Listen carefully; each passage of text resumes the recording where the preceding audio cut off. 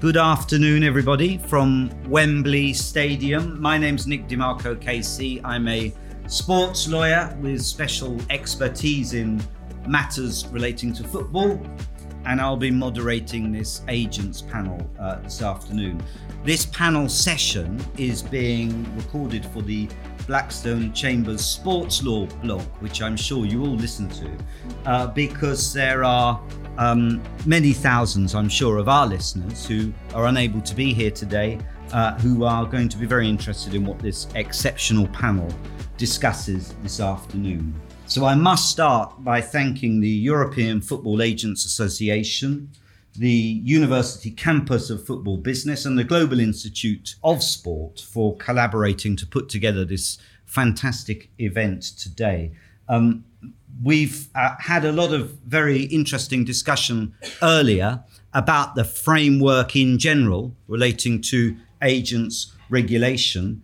And despite being a lawyer myself, what I would like our panel to focus on now is the practical impact of the landscape we are about to enter into, how it's actually going to affect everybody on the ground.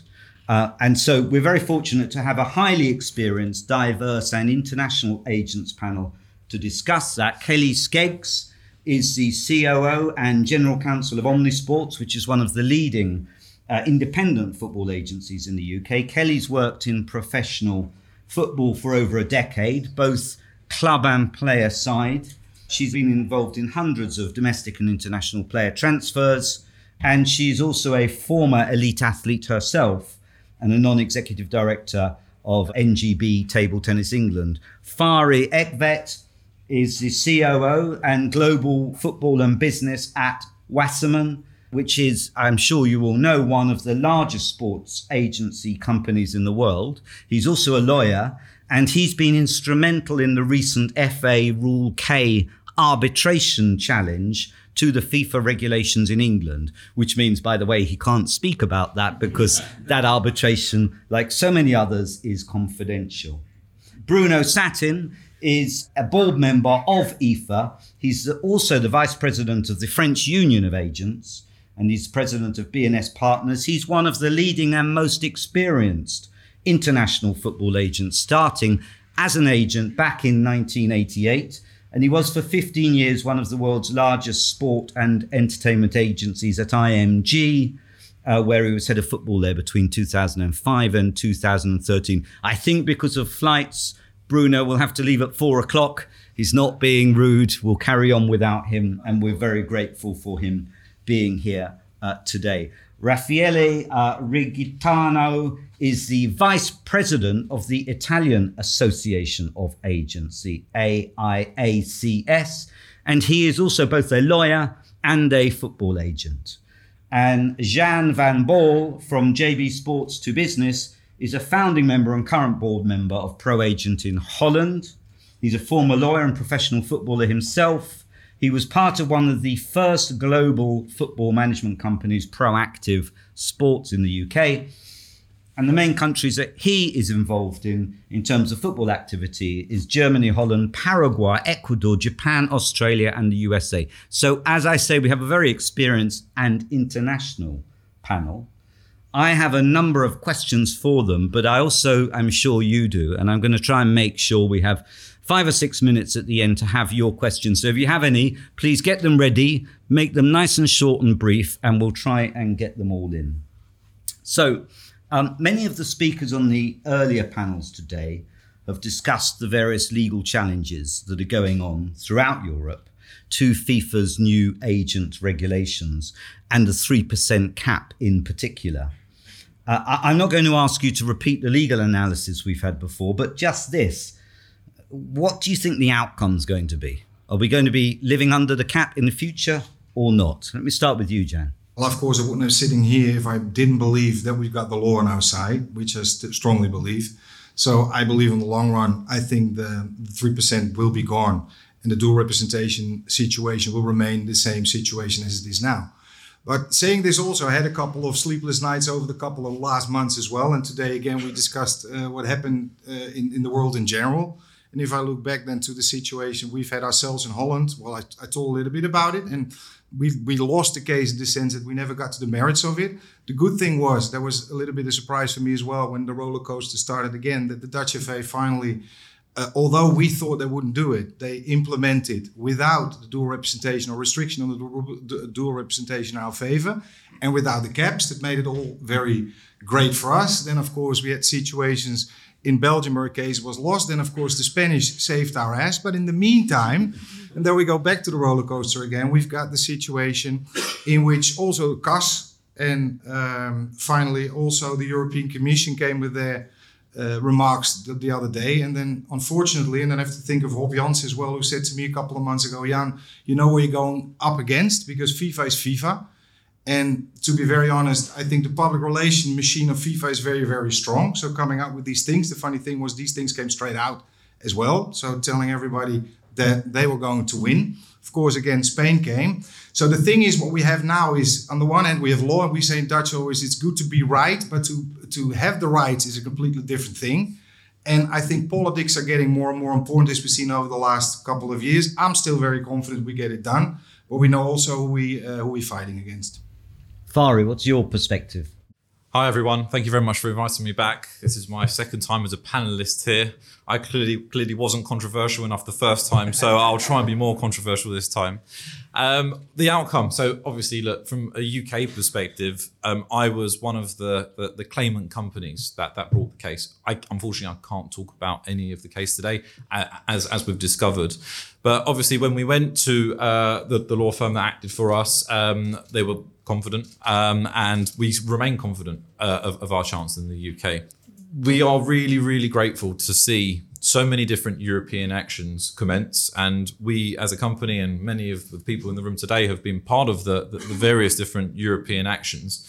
These are good actions. These are good actions with good prospects of success. And we're very fortunate to already have seen so many judges across Europe actually look at this and think, hang on a minute, these guys have got a point.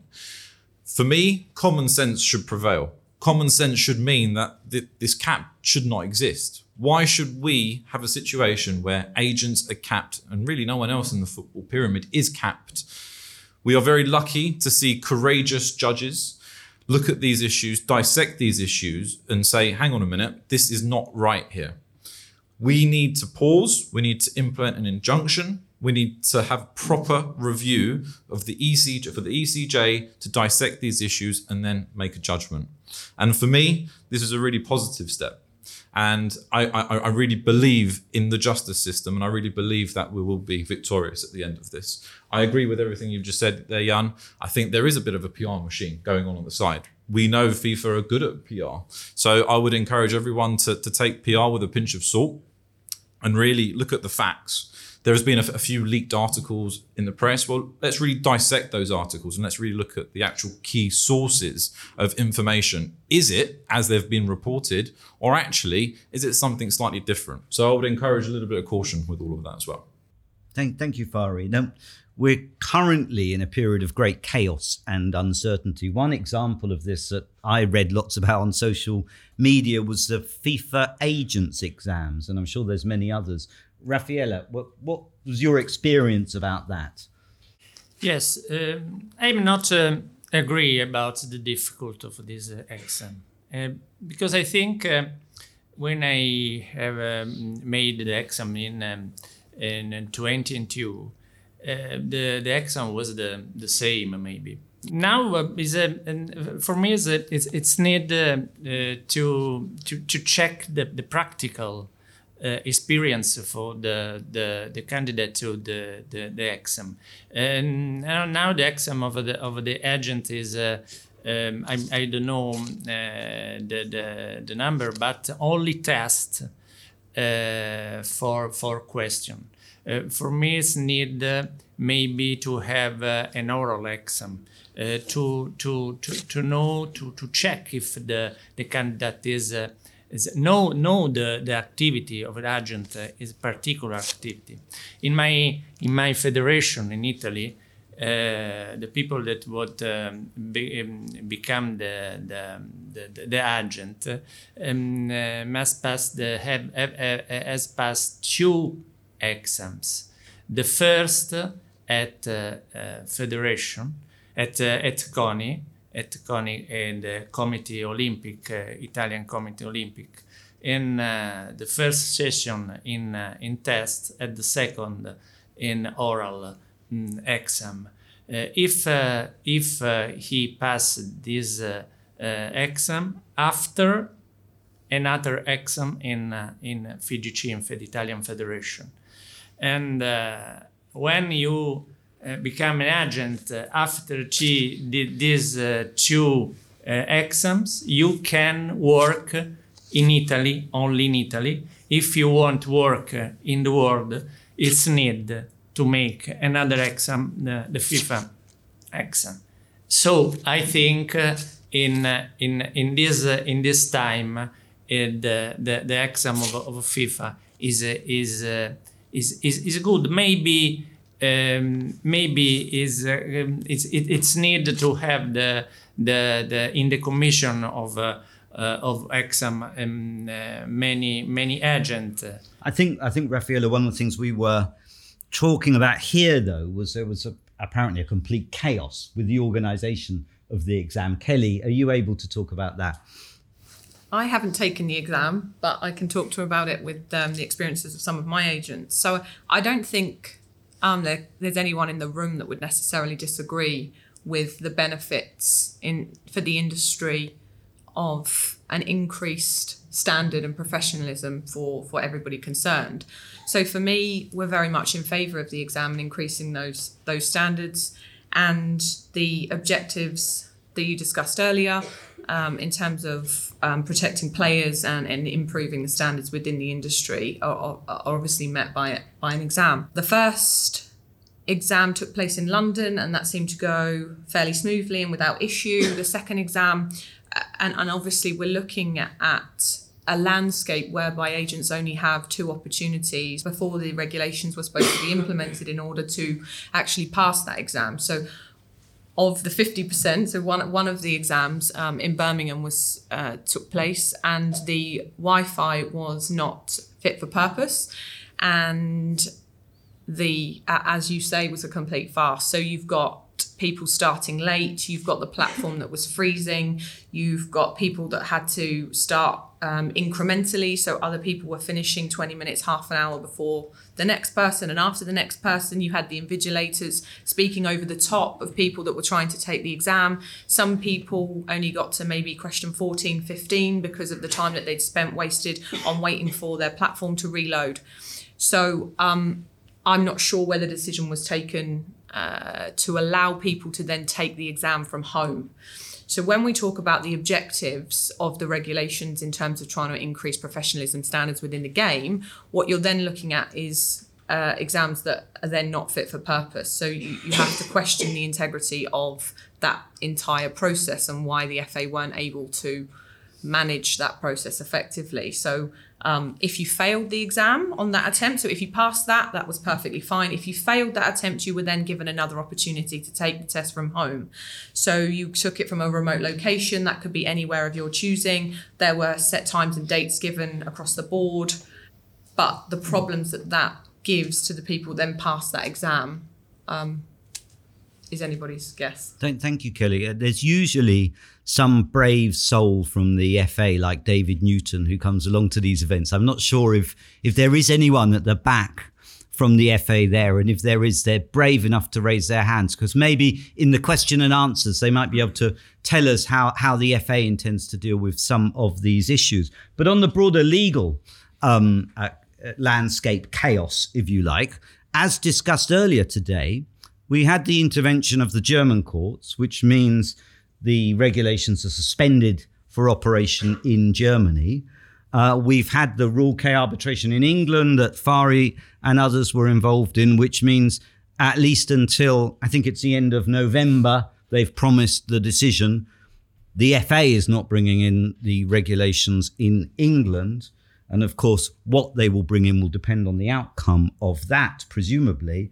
And then just on Monday of this week, we had the intervention of the Spanish courts and the injunction there against the regulations coming into force in Spain. What does that actually mean? Now, for example, in the winter transfer window coming up, if you've got a player or an agent who is involved in an international transaction and, for example, maybe on loan in Spain or in Germany, what will it mean? Fahri, starting with you.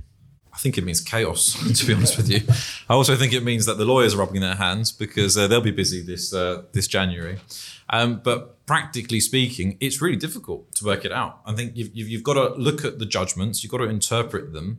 And let's not forget, the judgments aren't necessarily made with the minutiae of agent deals happening in January.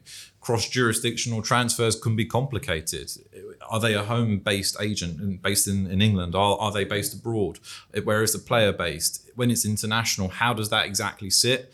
Are the entities based abroad where the agent is registered? There are so many complicating factors in all of these things, especially when you have something that, as we don't really like, a non-uniform system. It becomes increasingly complicated.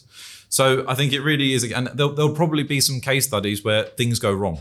And sometimes that is inevitable in these situations. So we're going to have to really analyze those situations. We as a company have to look very carefully into those dealings in those various territories to make sure we follow the letter of the law. And really what we've found so far, sometimes the local federations don't know the answers as well. So we find ourselves in this situation, well, we've got no one to ask. So sometimes it's just trial and error a little bit. And I really hope that we can find a way through this minefield of activity potentially in January. So some of us lawyers in the room are going to be busy on this. Bruno, as an international agent dealing with these, what's your perspective on what's going to happen? Yeah, I mean, of course, some agents could be tempted to deal exclusively in Germany or at least to make business with a German agent. So, they will have a lot of friends very soon. So, no, but more seriously, of course, as Fahri mentioned, it's a total chaos, and I keep receiving calls about colleagues who want to know what's going on, what is happening here and there, and it's difficult to answer. So obviously we cross our fingers, waiting for the decision in England, and hopefully just after that it will be a bit more clear. But there's another aspect who haven't been mentioned so far in this room, and I want to talk about it. Is the overdues? It's more and more difficult to collect the money for the agents. So we have to fight. In some countries, the clubs are not paying, and the agents are the really last to be paid and to collect the money. And by the way, we have business to run. And so we have employees to pay, and so and it's something which is getting worse and worse. So obviously in England or Germany it's fine, but there's a lot of different countries where it's extremely difficult to collect the money, and it's not gonna improve, especially if we get paid by players in 4 times a year. So it's impossible. It's not gonna work. Once again, FIFA people who thought about this regulation, it's totally unrealistic, because practically it's impossible. Or we will end up every day in court to collect our money. So, let's think about it, and hopefully this total FIFA regulation will be cancelled in a couple of months. And assuming that we have to live even for some periods with the 3% cap, for example, how's that going to affect your businesses in terms of potential cuts, redundancies, moving around and so on? Jan? As you did in the introduction, you see that I work a lot of internationally, and our main course also is to go and attract and find young players at a young age. I don't have to explain to anybody in this room that means, in principle, if you do these things, there's a lot of cost coming out. So one of the things that FIFA always says, we take a lot of money out of the business. We spend a lot of money in going over the world. Of course, nowadays, computers help because there's a lot of more data, so you can find these players up front as well. But the problem, of course, we still have a lot of expenses. We get the players here, and normally my business lives off the second deal. So we bring the players in here, and in the past, in the dual representation situation, without being TPO, if you had a seller in the future, you were able to become a part of that, which is a common business in Holland and in Germany where I'm based. So we were able to attract them in, just at least take all the costs we had then and then sell them on. Now, FIFA, first of all, the 3% or the 6% or whatever, because a lot of times I do it together with partners as well. So you speak about 3% for each.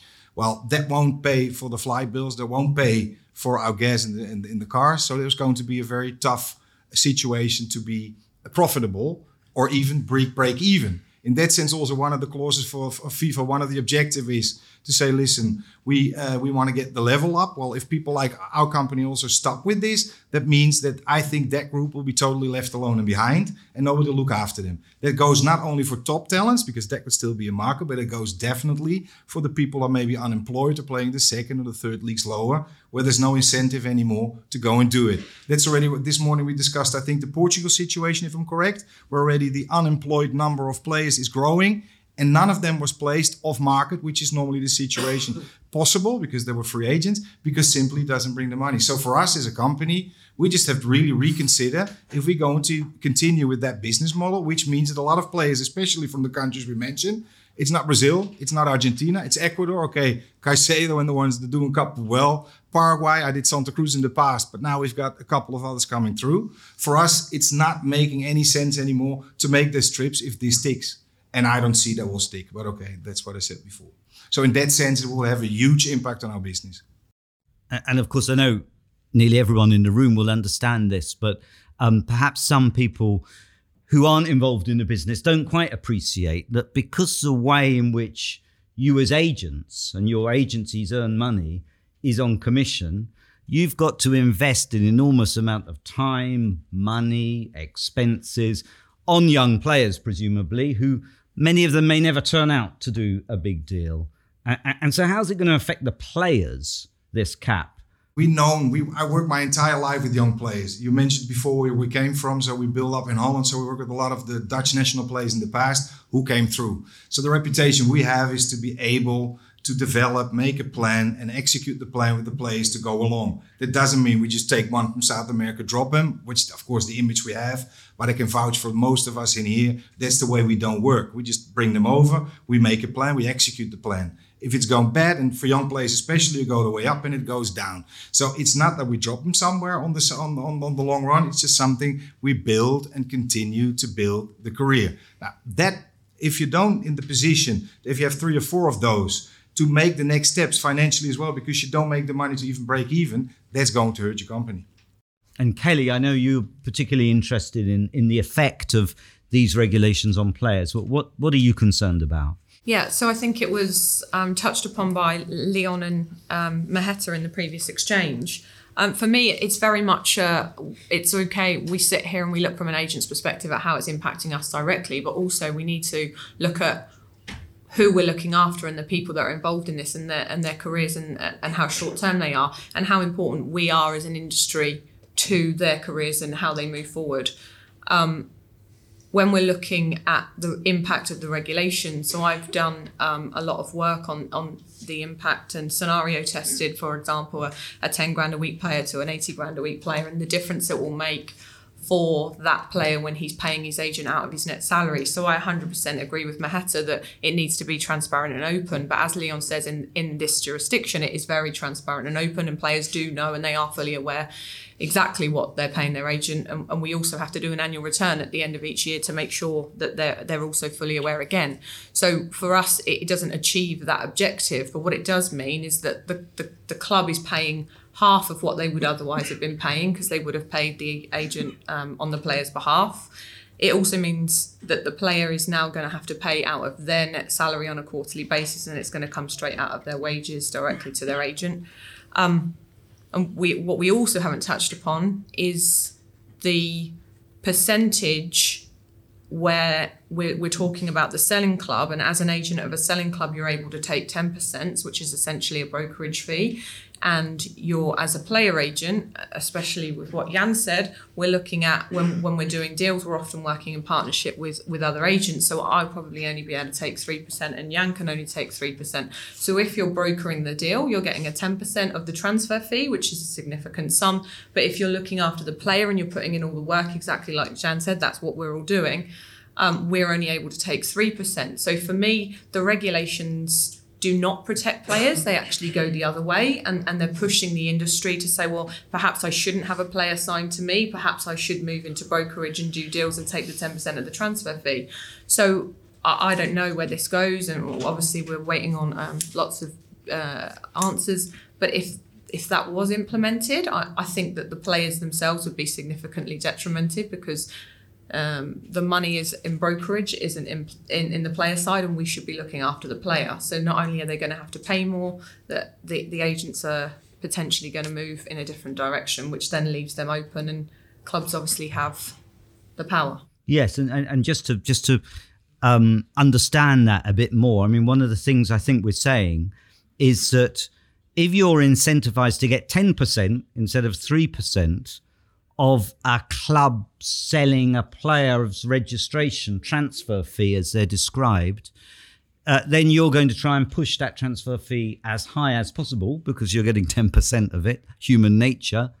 And the higher the transfer fee, the less money available for a player, and the harder it is for a player to move from club to club. Bruno, you had your hand up on this point. Yeah, that's an important point, Nick. I mean, we didn't talk about it, but when Professor Maguire mentioned that at the end of the day, I mean, the percentage received by agents was 4% plus, and it includes the fees for agents who are working on behalf of clubs. So meaning that it's not necessarily related to working contract. So meaning we always forget, but agents are creating a lot of value. But agents are creating a lot of value for clubs by transferring players and also by extending contracts to protect the club. Maita mentioned this earlier on when he was working at Mallorca. So he was happy to extend a player's contract because he was protected. So, and we should never forget that agents are creating value for clubs. Mm. And Fahri, I think you wanted to comment. Sorry, Raffaele first. Go ahead, Raffaele. No, and for me the real problem is the double representation. If the FIFA permits the double representation, the situation is different for the fee, because now you can earn only for the double representation if you represent the player and the club that buy the player.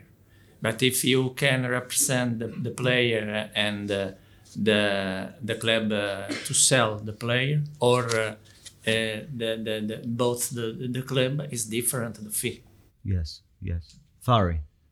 So looking at the impact on the player specifically, so agents, regardless of your size of business, assuming these regs come in at 3%, that's a significant impact on your revenue. So looking at our own business, well, we have obviously a number of employees, a number of consultants, a number of costs, etc. And the revenue that we would receive under the new regime would be significantly different and significantly reduced under the new regime. For any business, regardless of your size, it's impossible to maintain a cost base in the same level. And our cost base is centered around servicing players. It's centered around having the best people in the industry, no matter what it is that they're doing, from all walks of, all corners of this industry, from performance level to nutritionists to athlete marketeers to lawyers, whatever it may be. That has a significant impact for us. So it would be impossible, inconceivable for us to maintain the business at the current level we're at for our clients, which means ultimately it's the clients and the players that would result in a decrease of the service, which I think is totally unfair. And if anything, we should be increasing the level of service to players. But it's not going to be possible anymore, if that's what happens. So we always like to have a debate, though, and hear the other arguments. And I think one argument FIFA has raised, I should put to some of you, is, well, look, why don't you try and find other ways to make money as agents to make up for this cap that you are unhappy about? For example, why don't you offer more specialist tax and legal services to players, and you can separately charge for those type of services? Jan, I think you wanted to say something on that. First of all, because I didn't go into this business, I came into this business to mediate football players, and that's what I'm doing. So that's step one. So we're getting pushed by FIFA now in their fight for us to get lesser fees to go and do something else. But the funny thing is that in some of the court cases, they even went out and say, listen, why don't you go and give legal advice? I was a trained lawyer, so I can give legal advice. But I think a lot of in this room cannot, and especially in a tax advice. So you need separate accreditations to do these things. So it's very strange for them to say to go and offer it, because in principle, if we're going to offer it, you're not licensed to do that. You have to go and get people outside and pay them extra to get these things done. So I think it's a little bit a way of pushing the whole discussion forward. And another dangerous thing, I think, and that's especially if you look at the Dutch side, in England it's more common, is image rights perspective and stuff. And in court cases as well, and I think they wrote it even in their explanation, is go do more with image rights. But the problem with image rights is you need to have image. And of course, if we speak about the Premier League, all the players there have an image. If you go into second division Holland and you're going to pay a player something on image rights, the first thing the tax authorities will say, what image you have anyway? So there's nothing. So they're pushing also narratives in again, which makes it very dangerous for us as advisors, but for players on the long run even worse, to go into situations where they don't want to be in. So it's all great that they find these extra solutions. I think also personally that FIFA should be stuck by arranging something that has to do with football and not the other services, because this is what we're doing. But that's my personal opinion. Yeah. Raffaele, your perspective on that? No, I repeat. I think this time is we pass from one situation to another situation. I think the abusive situation of position of the FIFA is clear. Is clear, and on this situation only, it's needed to have the same regulation in the world, in all the federation. It's impossible that only in Spain, in Germany, and maybe in the EFAA is stopped the regulation. Only for parts of regulation, because there are other parts that are a good part of regulation. Bruno, I know you have to leave in a minute. So just before you do, what about, are there other innovations? The world is moving very fast. We've got AI and the metaverse. Everything is happening. Do football agents need to sort of turn over a new page and stop earning money in the old way of percentages of employment contracts and look at new ways to earn money? Yeah, but you gotta be creative, but we're not gonna invent something which is not existing. And as we said, one of the objectives of FIFA was more transparency. So if you want us to invoice fake services or hide things, it's not gonna work, and it's gonna be discovered, and the blame will be put on us again. So that's exactly what we want to avoid. So we want to work clearly in full transparency. And so I've been working many years for IMG, for example, in different sports. So I know how they work, what they invoice in tennis, in golf. It's based on percentage on their guarantees, on the prize money, and on commercial contracts.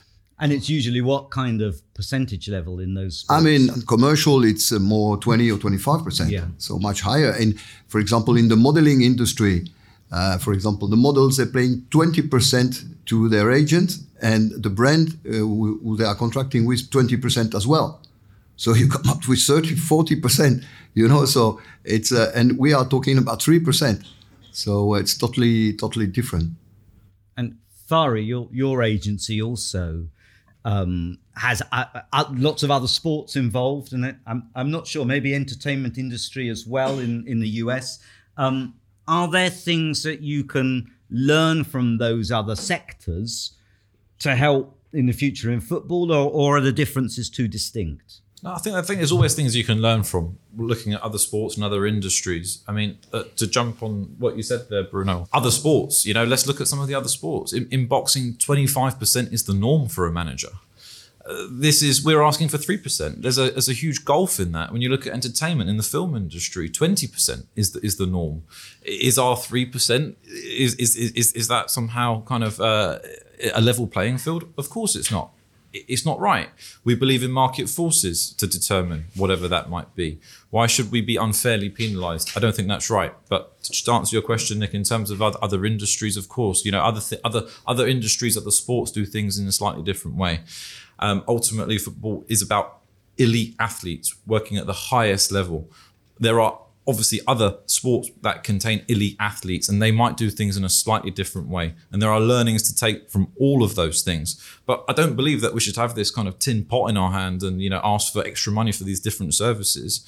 We believe in providing the best service. And at the moment, we don't charge for that service in addition to what we charge within the football work that we do.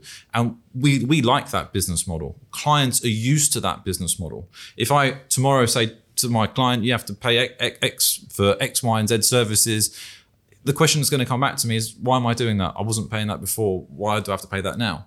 And that's a conversation that you're going to have over and over again with every client you represent. But you're also going to have to say, you're going to have to pay me direct from your net salary, and you're also going to have to pay on top of that for all those extra services. Yep. So they're not going to want to pay the initial amount every quarter to you directly. So asking then again to go, oh, can you pay for this that you've always had included and not seen coming out of your payslip, is completely impossible. I totally agree, Kelly. And they're going to think automatically, I am significantly worse off now than when I was under the previous regime. So what I'd like to do is see what questions you have from the floor, because I'm sure so many of you are concerned about so much going on, so much uncertainty. What do you want to ask? Brief questions, if possible. Put your hand up. Who's going to be first? Over there. Thank you. If you could just state your name and a brief question, which I'll then repeat so it can be picked up. Go ahead. Good afternoon. I'm Emmanuel King. I'm a second year student at UCFB. I study law and business. This is obviously not the first time that a governing body has tried to implement regulations for finances. UEFA's done it with FFP. FIFA's done it before with third-party ownership on players. Obviously, with the negative backlash that's been given against this, what's the risk that FIFA can never be able to regulate the finances in football properly? So the question is, FIFA and UEFA have had controversial regulation of things like third-party ownership and financial fair play before.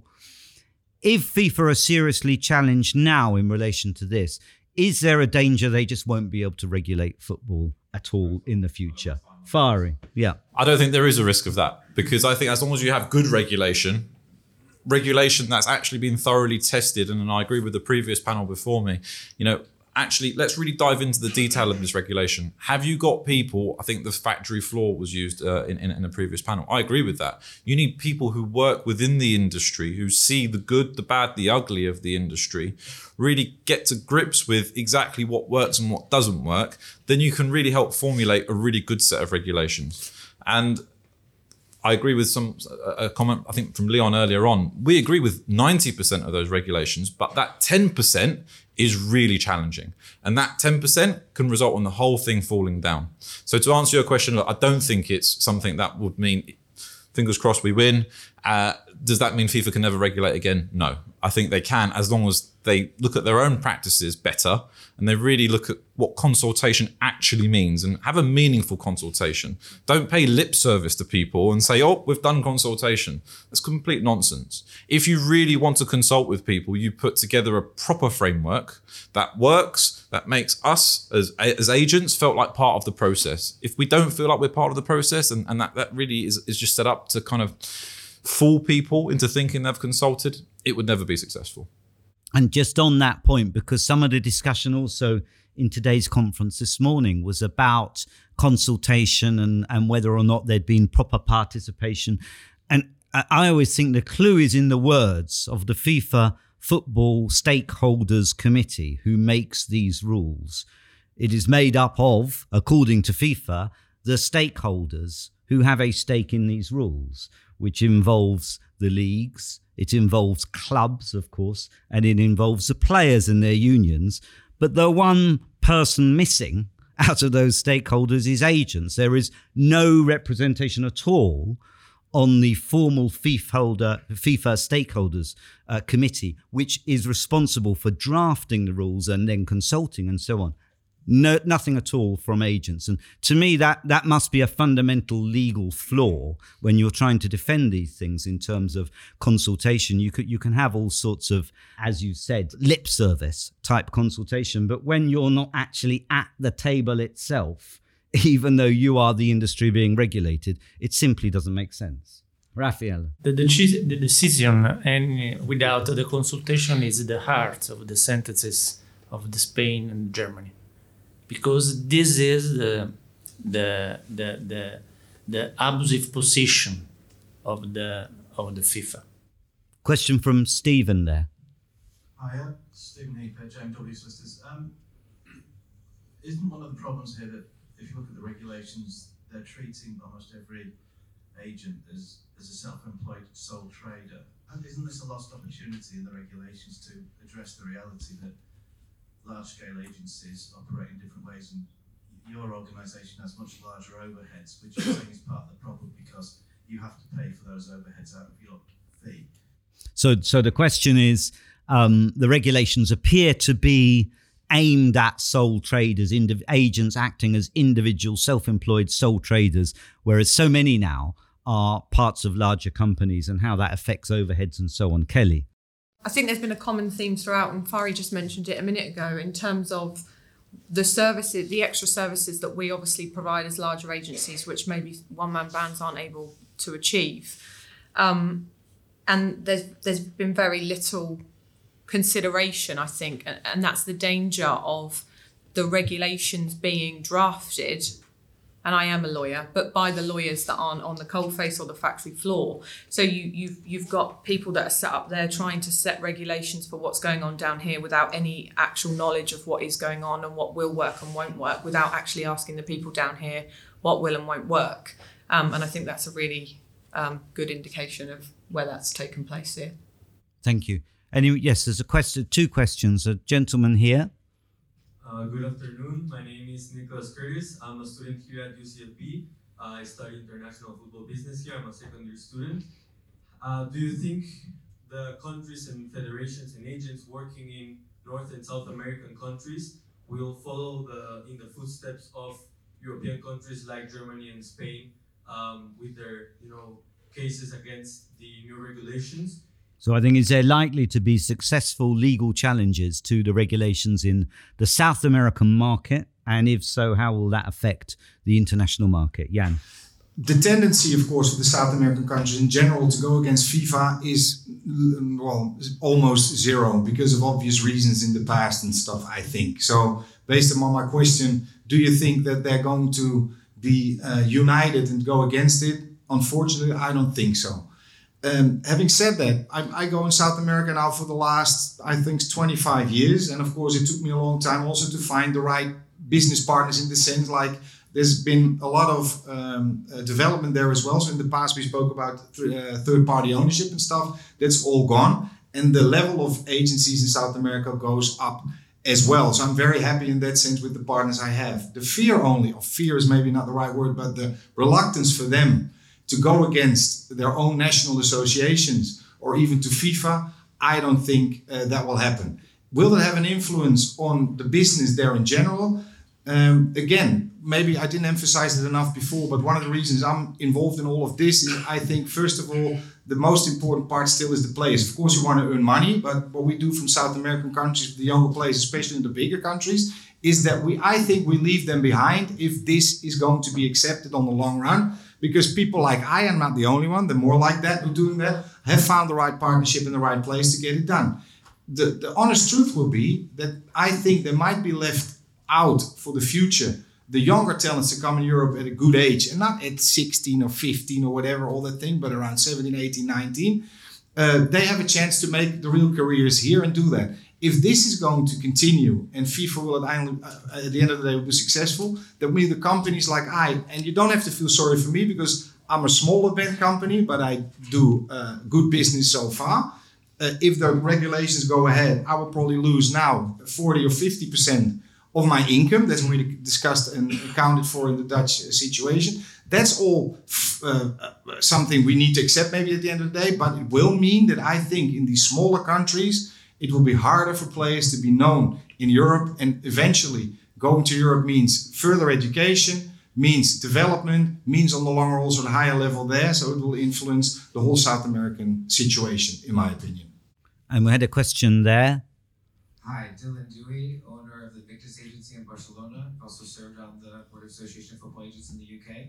I understand that you guys are huge agencies. I represent an independent agency, and you're more concerned with anything else than the commission, which we all are, even independent agents. But have you thought about making the argument, has it been made, that it would be anti-competitive if the players therefore, because, okay, if I'm an independent agent, I'm going against someone like Fahri, okay? I got no chance, but let's just say, okay?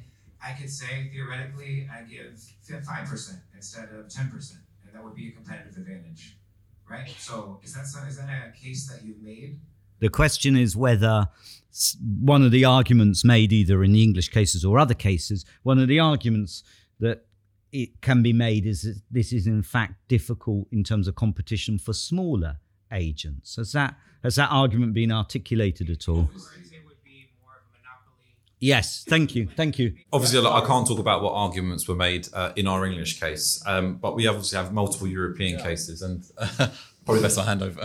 But of course, in one of the Dutch cases, that was one of the arguments we used, because it means, as a smaller business, I can only fight him and maybe get to the 10% in the future if I get the clients in now at 5%. But if I have to go to 3%, then there's no need for me to get up in the morning, because I can't pay for my cost. So of course we use that argument to the bigger ones to make sure that we have some kind of competition. That's what this is all about, in my opinion. I'm going to wind it up now. Please give a big round of applause to our excellent panel. Thank you very much.